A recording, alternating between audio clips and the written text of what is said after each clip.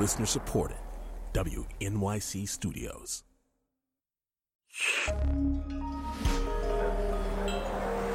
Listener supported. WNYC Studios.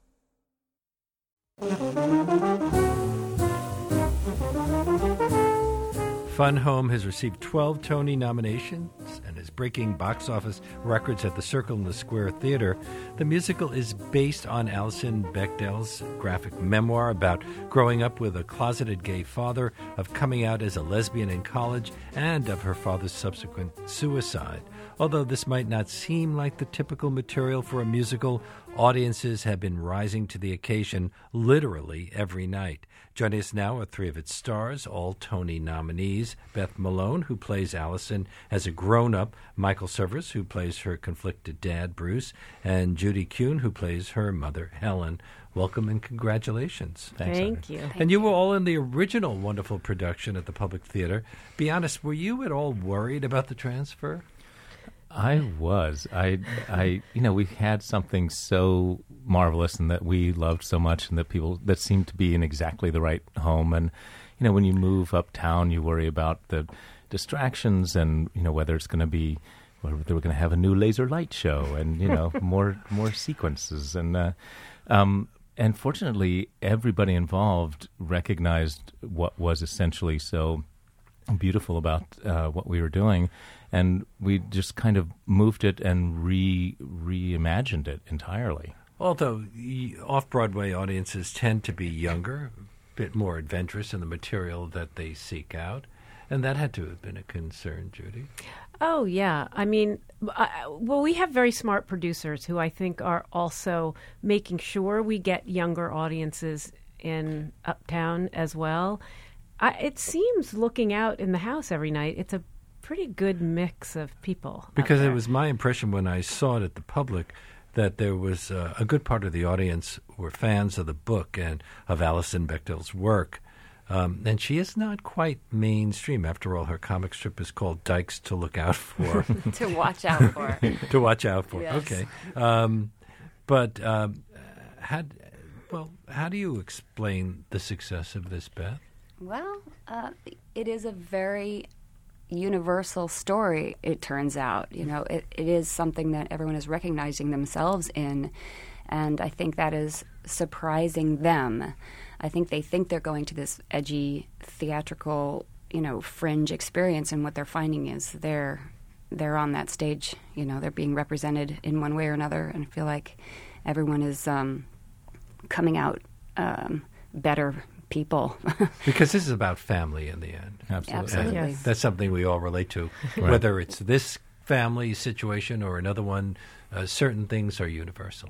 This family is very specific, but what they go through with each other is the intimate strings that tie us all together, and the way we disappoint each other, and the way we remember things the way we need to.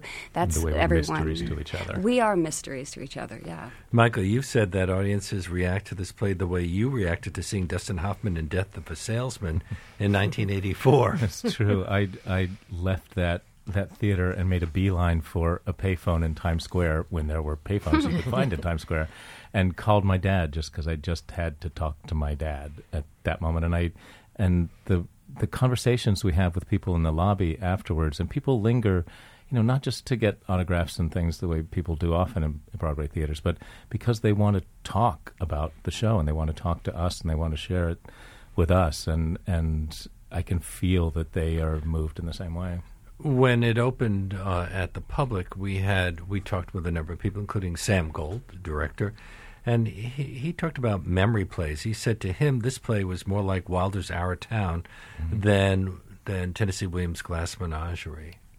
Do you see that? Oh, interesting. Well, the narrator character is ever present. Well, Wilder had a certain sweetness and love of small-town life, and that's kind of captured in this play as well. Mm-hmm. I think that's very true. It feels like a real community experience, I think, and it being in the round adds to that. But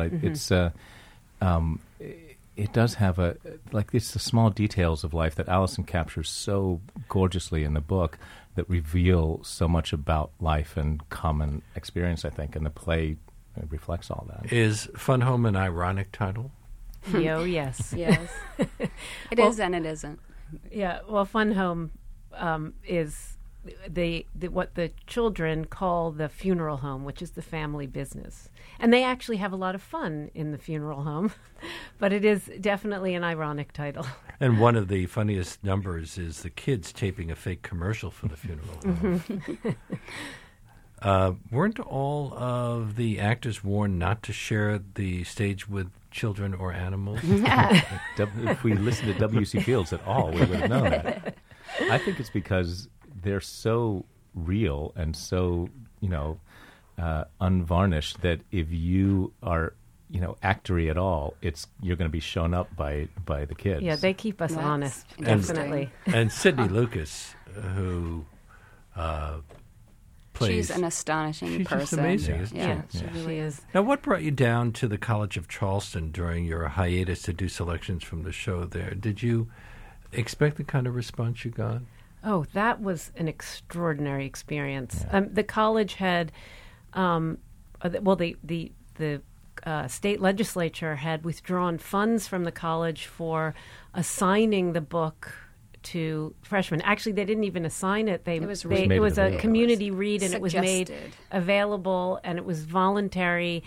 And And State Representative Gary Smith thought that was outrageous, and he yes, proposed withdrawing funds. Yeah. yes. So And- were the funds withdrawn? They were, They were. and the community theater faculty reached out to our producers first, I think, to do a production of Fun Home down there, but the producers weren't sort of releasing the rights at that time. But they said, well, maybe we can bring the cast and creative team down, which is what happened. And Allison. And Alison. yeah. That was very And what cool. happened? Well, we did kind of a lecture demo sort of performance, and two groups of 750 people came from, students and community members and faculty, and we sort of essentially did the show and talked about the creation of it, and it was one of the most extraordinary things I've ever experienced. Yeah. It was one of those moments where you actually feel theater and arts speaking to a community. And we still hear from people down in Yesterday. Charleston Yeah. about how meaningful it was to them that we came down there. That And- kid showed up at the matinee yesterday and said, I was there. I was in Charleston. Yeah. Thank you. Yeah.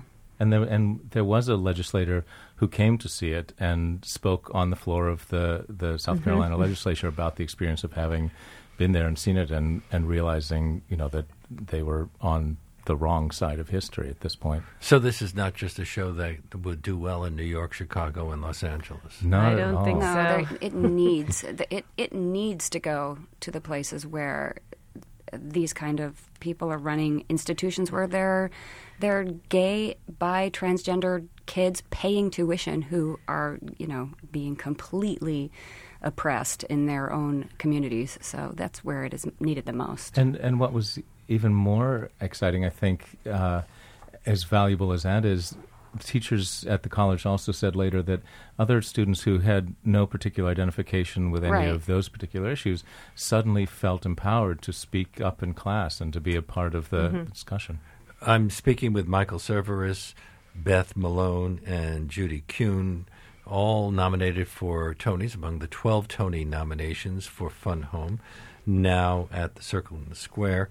I wonder about playing real people. Judy, as an actor, do you approach this character any differently than you would an invented or semi-invented character? Well, I mean, only in that there's this book, which I used as a reference, and I knew that it was drawn from Alison's real experiences of her mother. Now, I never met Helen. Helen, is she alive? She's no longer alive. She passed away 2 years ago, so I never had a chance to meet her. But, ultimately, of course, we're doing this play, and Helen is portrayed in one way in Fun Home, and Alison wrote a follow-up book about her mother, and she's a slightly different person in that. But, there's a certain amount of, kind of respect you have to have knowing that you're playing someone. So did you read those books too as a form of yes, research? Very much so. Beth, didn't Alison appear periodically during the incubation of the show? Did Yes, she influence your performance? Absolutely. And there are several points in the process where she has appeared, and it usually is after a series of very intense rehearsal weeks, and at the end of it there's a presentation and then Alison Bechdel sitting in the audience. So it also, in the early stages, it always happened sort of late, where I was like, oh yeah, she's real. And there she is. But then Did you feel you had to be true to her? I obsessively cyber-stalked her. So there are a lot of video blogs on the internet, and I did watch them incessantly, yes. Well, in your case, Michael, you played John Wilkes Booth, but his family and friends presumably didn't come to see They didn't reach show out. by Sondheim. No, but it's funny. I have played a fair number of historical figures, and I love doing extensive research and trolling the internet for information and artifacts and things. And with this role, though, because Bruce wasn't a public figure in that way, and really all that the information that I had was from Alison's book, I started reading the book before we began rehearsals, and I stopped myself thinking, well, this is Alison's version. I need to kind of come up with Bruce's version of himself. And so, ironically, you gave yourself your own backstory?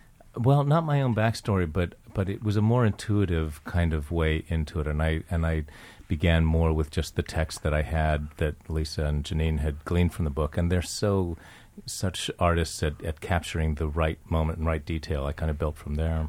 Didn't you actually visit the home he renovated? Yes, that was actually after... To gain an insight? Well, that was after we had done the public run and right before we began the rehearsals for here. And we visited, in fact, slept in the house, the Bechdel home, and had a guided tour from Alison and her brother Christian of the cemetery where Bruce and Helen are buried, and the farm where he grew up, and the house that he was restoring when he died, which also meant we saw the spot where he died. And it all has just added a layer of real tangible detail for all of us, I think. When Jean Tessari, Lisa Cron, and Sam Gold were here to talk about the original production when it was at the Public Theater, they felt the staging was critical in terms of telling the story, partly because the way the memoir works is a drawing containing a scene with a comment from the adult Alison on top. You mentioned that there have been changes, John, in transforming this from the public to Broadway? Well, the most significant change was in the staging, because we went from being in a proscenium theater to being in the round. And you asked before whether we were nervous about the move. We were all very nervous about the idea of doing it in the round, but... You've never worked in the round before? I personally have never worked in the round, but as it turns out, it works so much better in the round. And I think because, as Sam said to you before, it really is a memory play, and the way the memories can sort of come alive for Beth's character, I think works so much better in the round. And people feel that they're really inside the play with us, I think our audience for my does. character, the narrative is a lot easier to follow because I am projecting these memories from myself, and they swirl around me now instead of me having to stand to the side to just be physically out of the way of other actors. So it doesn't feel like we perform it so much as live it now. No, that's absolutely true. Do you think that this is also a play about how art is created? Definitely. Yeah, one of the things that Alison has said as she began the book, thinking she was writing about how her father had died, and she ended the book realizing that she had written about how her father taught her to be an artist. And that really is a significant thread through the whole play. Is it fair to blame Bruce for the life that he has lived in this place? Well, I think it shows how difficult it was in the 70s in a small town in America or 60s and 70s to be a person like Bruce. Bruce, I'm sure had his own particularities that could have made it more or less easy, but it was certainly not Bruce alone who's responsible for what happened.